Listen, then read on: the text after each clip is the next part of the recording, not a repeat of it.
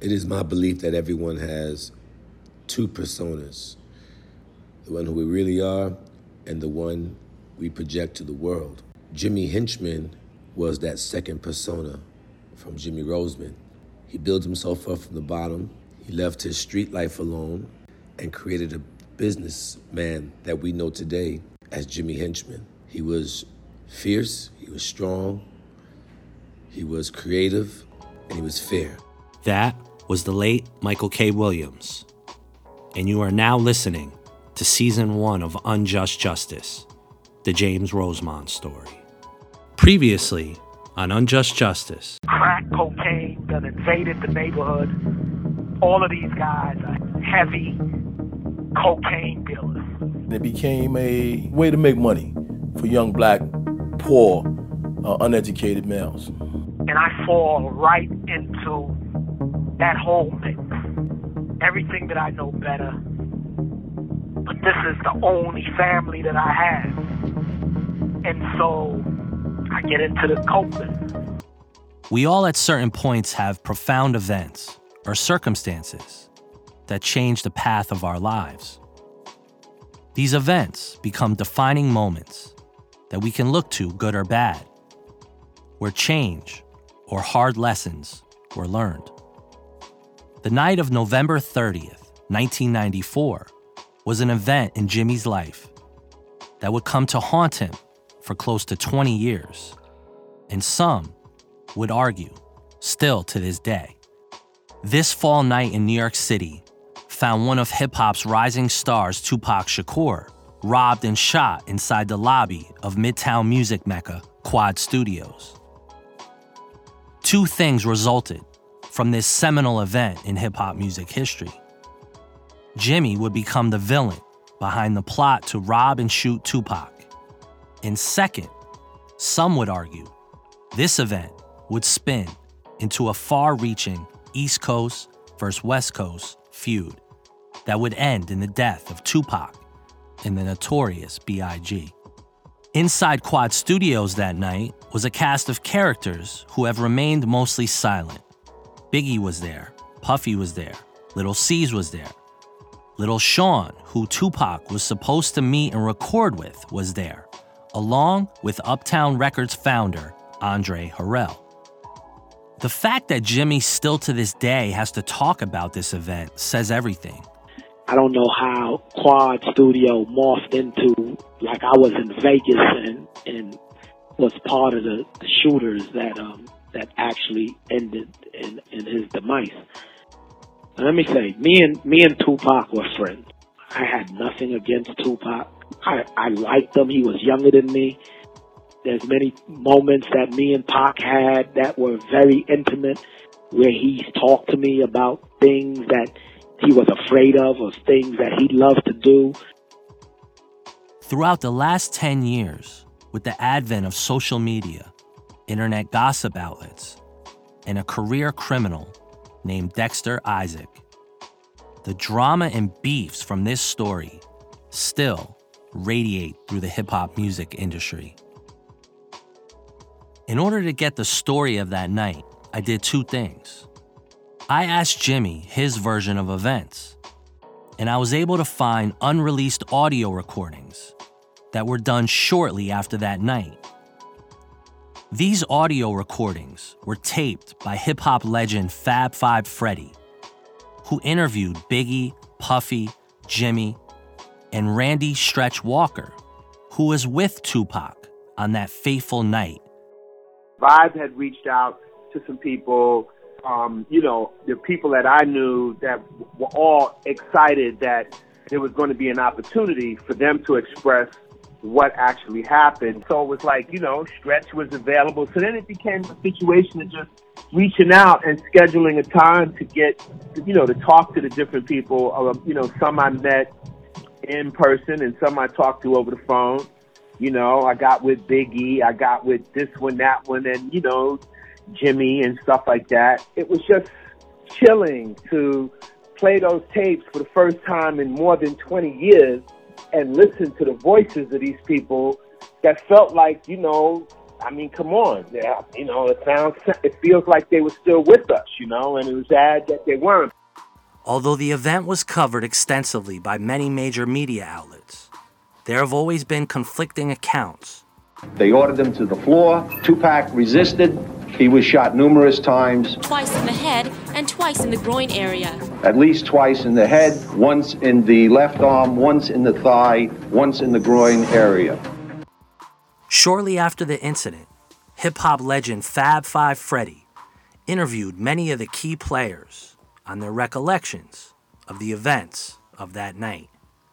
I had met Tupac like a couple of years ago in '91. When I was kicking it to him, we was working on the Little Sean album. I asked him what he'd like to be on a cut with Little Sean, and he expressed that he wanted to do the cut with Little Sean. Andre Harrell said he thought it was a good idea. I got back with Tupac and told him, I'm gonna set up some time and we could get it going. So I got it together. This was the same night of the incident. These interviews told a completely different story than the growing narrative and were intended to be a part of a Vibe magazine story. It was a very popular place to record with, multiple rooms to record in, and it just so happens that on that particular night, different people apparently were in different rooms working on their different music projects. This call is from a federal prison. I didn't like the way that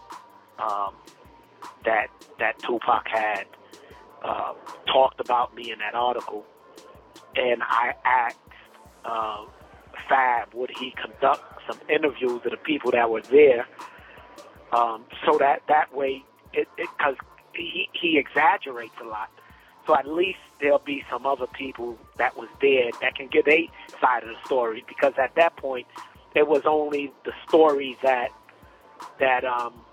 Tupac was given, which was all bad, because he blamed Biggie, he blamed me, he blamed Puffy. He even said something about Andre Harrell in there, and when you listen to those tapes, I pray that they're good. When you do listen to it, you'll see that it's the same story I've been saying all along. I told Fab the same story that I've been saying, that I'm saying 20 years after the fact. For some reason, people don't want the truth. And I blame the media for this too. These interviews never saw the light of day until now. It went like this, you know what I'm saying? I had a session with the Junior Mafia at Quad, you know what I'm saying? We was upstairs. We was waiting on Tupac. 10 o'clock rolled around, 11 o'clock rolled around. Jimmy was paying Tupac to come in and lay down a verse for the track, a session he personally set up at the request of the record label. Andre Harrell started getting a little anxious because here he is, the CEO of Uptown. He's in the studio. He's asking me, am I sure that Tupac is coming? I commence the pages, Tupac. He answered me. I said, yo, money, where you at? You know what I'm saying? You got niggas waiting up here on you. You got Andre Harrell. Bryce is waiting on you. Little Sean is waiting on you so that you can lay your vocals down. Niggas is ready to lay down vocals. Tupac arrives 2 hours late for his session. Biggie recalls his arrival. Those C's and Nino and all them was on the little terrace. They got out there, they smoking weed, so they looking down, they saw Stretch and popping on them niggas pull up. So, you know what I'm saying? C's call them niggas, we all family, you know what I'm saying? We all fuck with each other. So he's like, yo, we up here. So niggas greet each other from upstairs to downstairs on some more. We coming in shit. You know what I'm saying? We in the back chilling. Next thing you know, we hearing, yo, Tupac got shot. So boom, I'm on my way downstairs, no gat, see what's up with my man. Everybody holding me back. Get downstairs, Jake got everything on some lockdown shit. Nobody moves. Jake, immediately, police thought everybody in the studio was on the same floor where everything was supposed to happen at. Right. So they locked everybody down. So we just pinned down there for a nice little while, and I saw Pac get out on the stretcher. With Tupac was longtime friend and fellow rapper Randy Stretch Walker. You see Lil C's and I'm up in the window. Lil C's with Junior Mafia, down with Big and them my people. So we seen them up in the window and they was like, yo, it's on, you know what I'm saying? We like, yeah, Peeps is up there, so it's all good. We turn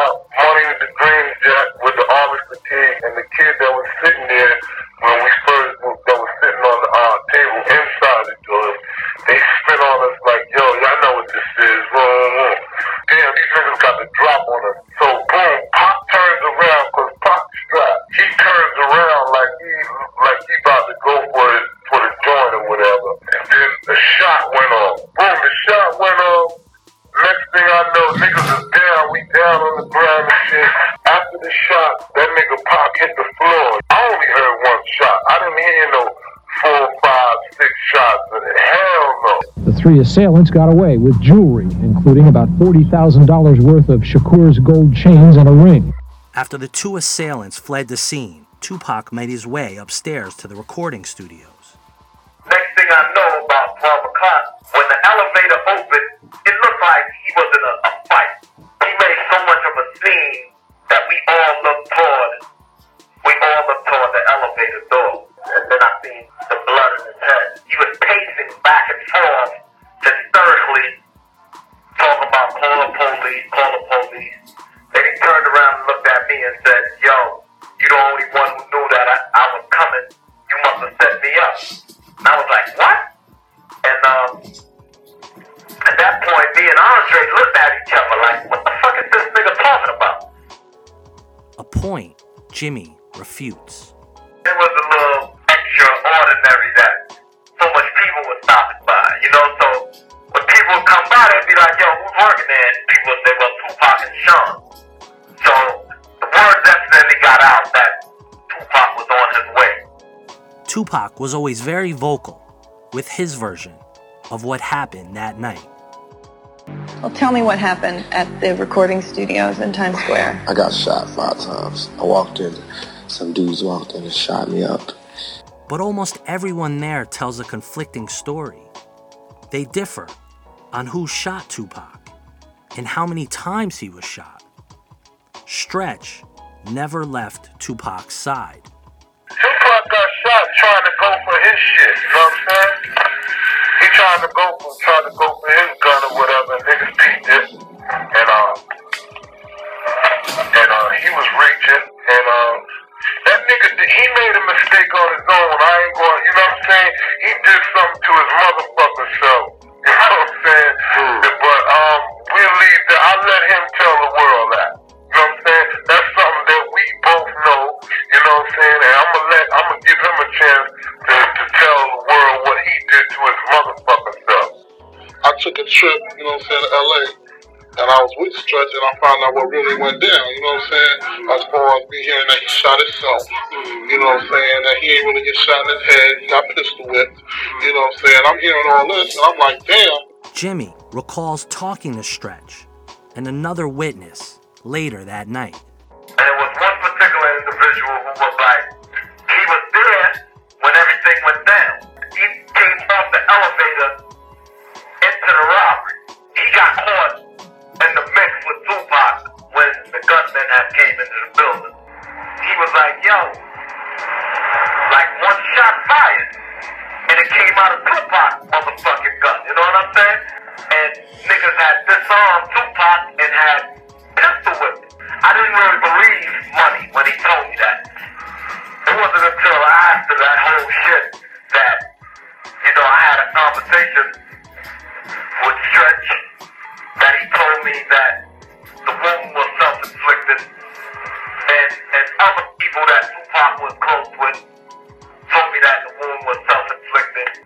No one will ever know why Tupac embellished the story like he did. Nobody seen shit.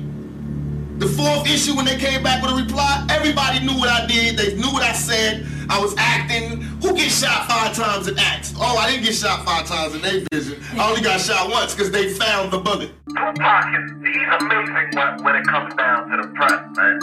In November of 1993, Shakur and 2 other men were charged with sodomy and sex abuse, as well as weapons charges. Rap star Tupac Shakur is in a hospital recovering from serious gunshot wounds as a New York jury deliberates his fate regarding sexual abuse charges. I kind of felt maybe this was a strategy for him to parlay to get around his case, and maybe I should hold him accountable for trying that strategy. In a bizarre twist of events, rap singer Tupac Shakur checked himself out of Bellevue Hospital late Wednesday night after the 23-year-old was shot 5 times early that same morning. The motive for that incident may also be lost. Many of the players have passed on, and no one has ever been prosecuted. I believe that this was a robbery. Anybody who was going to walk into that building was going to be robbed. I had a conversation with Stretch. He told me how Tupac was feeling that the whole thing was geared toward him because of some other Brooklyn cat that he said some things about in the newspaper. Was it just a robbery gone bad? Or was this some form of street discipline? All I do is make rap. All I do is rap and talk loud. My biggest crime is talking loud. We may never know. But what is clear is that after the shooting, Tupac became more antagonistic. And his relationship with East Coast rappers had forever changed. Studying out party and bullshit was me before I met Biggie. You don't hear my style in this rap.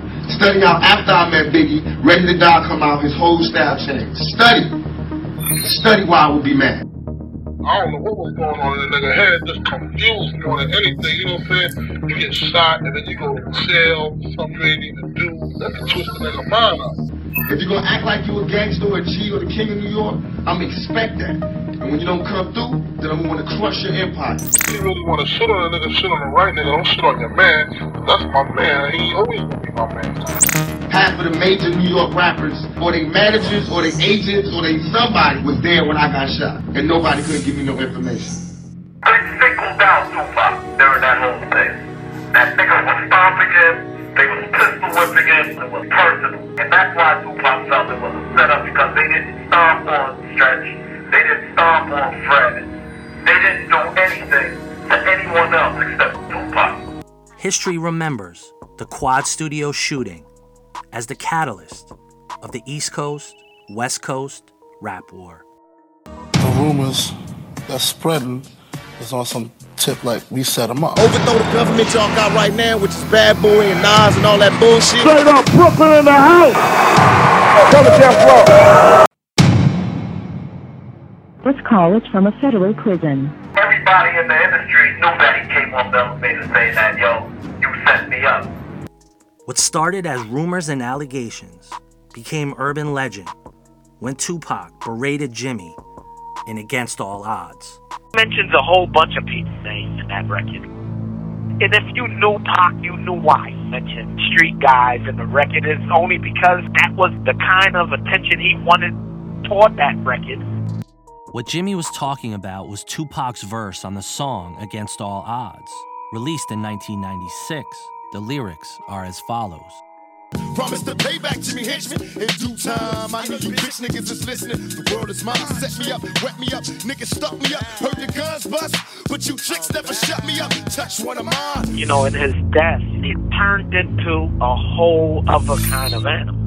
Tupac's assault ended up becoming what Kennedy's assassination was in Dallas. The rumors and speculation of Jimmy's involvement persisted for years. The crazy thing about that whole thing is me and this guy never had no problem. We've never had an argument outside of him feeling like, hey man, can you tell me how these guys knew that I was coming to the studio? Why wouldn't you fact check what this guy is saying? He's a rapper. He exaggerates. He's looking to sensationalize. He got one of the biggest dummies that was his boss that was co-signing some of the stupid stuff he was doing. Shook. So how are y'all believing this stuff? Him saying that he fucked Faith was a lie. But y'all are running with that, and it's really the media that really made this thing bad. It really caused these dudes to die the way they end up dying, especially Biggie, who had nothing to do with nothing. But see, what Pac didn't realize that this is real life stuff that's going on. With you rhyming this stuff and blaming people, you're really jeopardizing people's lives. Like, he thought it was all fun and games. Like the last conversation I had with him, I was like, why are you saying that it's Puffy and Biggie and you blaming me? Like, why are you doing that, man? He started laughing, man. It was an uncomfortable laugh, but he laughed. And he was like, yo, man, you know how this shit is, man? You know how this rap shit is, man. Come on, Jimmy, man. Regardless of Tupac's intentions, the song became his epitaph, forever pointing blame at Jimmy. I remember having a conversation with Biggie, with Nas, with Jay-Z, and any other East Coast rapper that I would run in, and I would tell them straight up and down. I said, listen, man, y'all going on the West Coast, man, be careful. And them dudes is looking to make an example out of somebody. So just be careful when y'all go out there. And so because of that, I used to have to carry. Not on no other reason, but the only reason was for protection. And that was all Tupac's doing, man. It wasn't, you know, I wasn't gangbanging, of course. You know, I wasn't out there to start no trouble, but it was the environment that Pac sold to these guys, that all of us East Coast guys conspired against him to do this and that to him. And nobody ain't doing him nothing, man. He did that to himself, man. And obviously, if you can hear Stretch tell Fab that Tupac shot himself, do you think that changes it? But it really doesn't, because, you know, the story goes on to continue. But maybe if people hear that, this will finally be put to rest. Oh, let me tell you something else. There's two people who got shot that night. When Tupac shot himself, it went through his leg, and Stretch and all of them was laying on the floor. There was a guy named Fred, who was really his road manager. He also caught a graze that night, off of that one shot. The only reason Fred never came out front and talked about it, because Fred is a street guy. Right now he's in Queens. He's a street guy. It sounds crazy coming from me, because it's like, how you know? Because I was a street guy. So I know what happened. You know what I'm saying? But however, It's different when I wasn't in the hallway when it happened. However, Stretch was. And so it's different with Stretch saying whatever than me saying whatever. And for the first time, people are going to get to hear Stretch, and people will get to hear even Biggie. I forgot that he interviewed Biggie. I forgot all about that. I forgot that he interviewed Andre Harrell, because these are the people he was mentioning in the article. So I was like, yo, Fat, please interview these people, man, so people can get a whole other idea of what happened that night. 3 names have always been connected to the shooting of Tupac at Quad Studios as it pertains to Jimmy. Those names are Walter Tut Johnson, Haitian Jack, and Dexter Isaac. They all are legendary criminal figures from the 80s and 90s who found their way into hip-hop history still to this day. Dexter is a childhood friend of mine from East Flatbush. And when he had moved out of Flatbush and moved to Bed-Stuy, Crown Heights, Bed-Stuy kind of area, and we were cordial, but we wasn't friends after that. I guess he either knew the guys who ended up robbing Tupac, or he was a part of it, I would assume. Here is an archival clip of a TV show I produced called Who Shot Biggie and Tupac on Fox. Here, Soledad O'Brien and Ice-T are interviewing Haitian Jack about Quad Studios.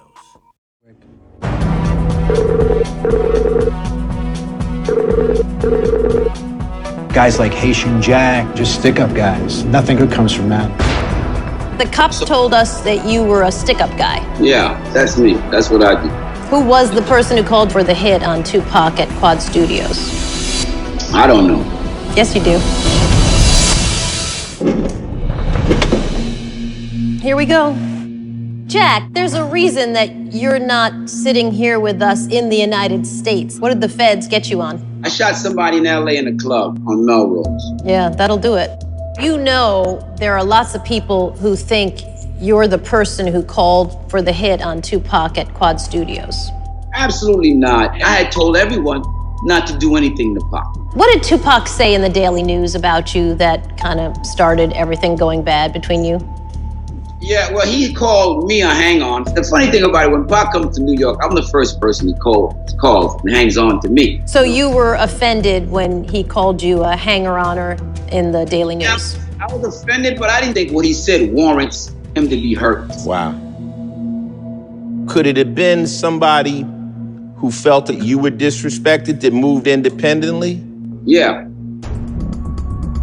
A lot of people listened and said, look, Jack said leave it alone. And they left it alone, but there's always one in the crowd that has something to prove. The person at the time, we were real cool, and he felt like Tupac had no right to say what he said about me, especially in New York City. And they wanted to discipline him. Wait, what? I got the call within 30 seconds after it happened. He said, listen, man, I got it, homie, and it went all bad. I said wrong number and hung up. So someone called you up. I assume you know who it was because you answered, and they said that the job went bad. They said, I got at dude. When remember, I told everybody not to get at him. Somebody got at him. They got at him. Who was the person who called you to tell you? I don't know. Yes, you do. That's snitching, sort of that. Ice-T's from the street. He knows I can't answer that question. I understand. Yeah. I think he said as much as he feels comfortable saying in this direction. This turn of events in hip-hop is fascinating for a number of reasons. It was no secret that Haitian Jack and his various friends were very dangerous and the gangsters of the fledgling hip-hop music industry. Tupac was grouping Biggie, Puffy, and Jimmy Henchman into this cabal. Both Puffy and Biggie had warned Tupac on a number of occasions to stay away from Haitian Jack. He was known to rob drug dealers, kidnap family members, and tie up people who could lead him to score drugs and money. These early events are not to be taken lightly. This cesspool of New York City gangsters with tentacles inside the hip-hop business shaped the narrative that ultimately ended in the death of two of its biggest stars, Biggie and Pac. On the next, Unjust Justice. It was, Tupac didn't know it, but he was setting the stage now for the East Coast, West Coast wars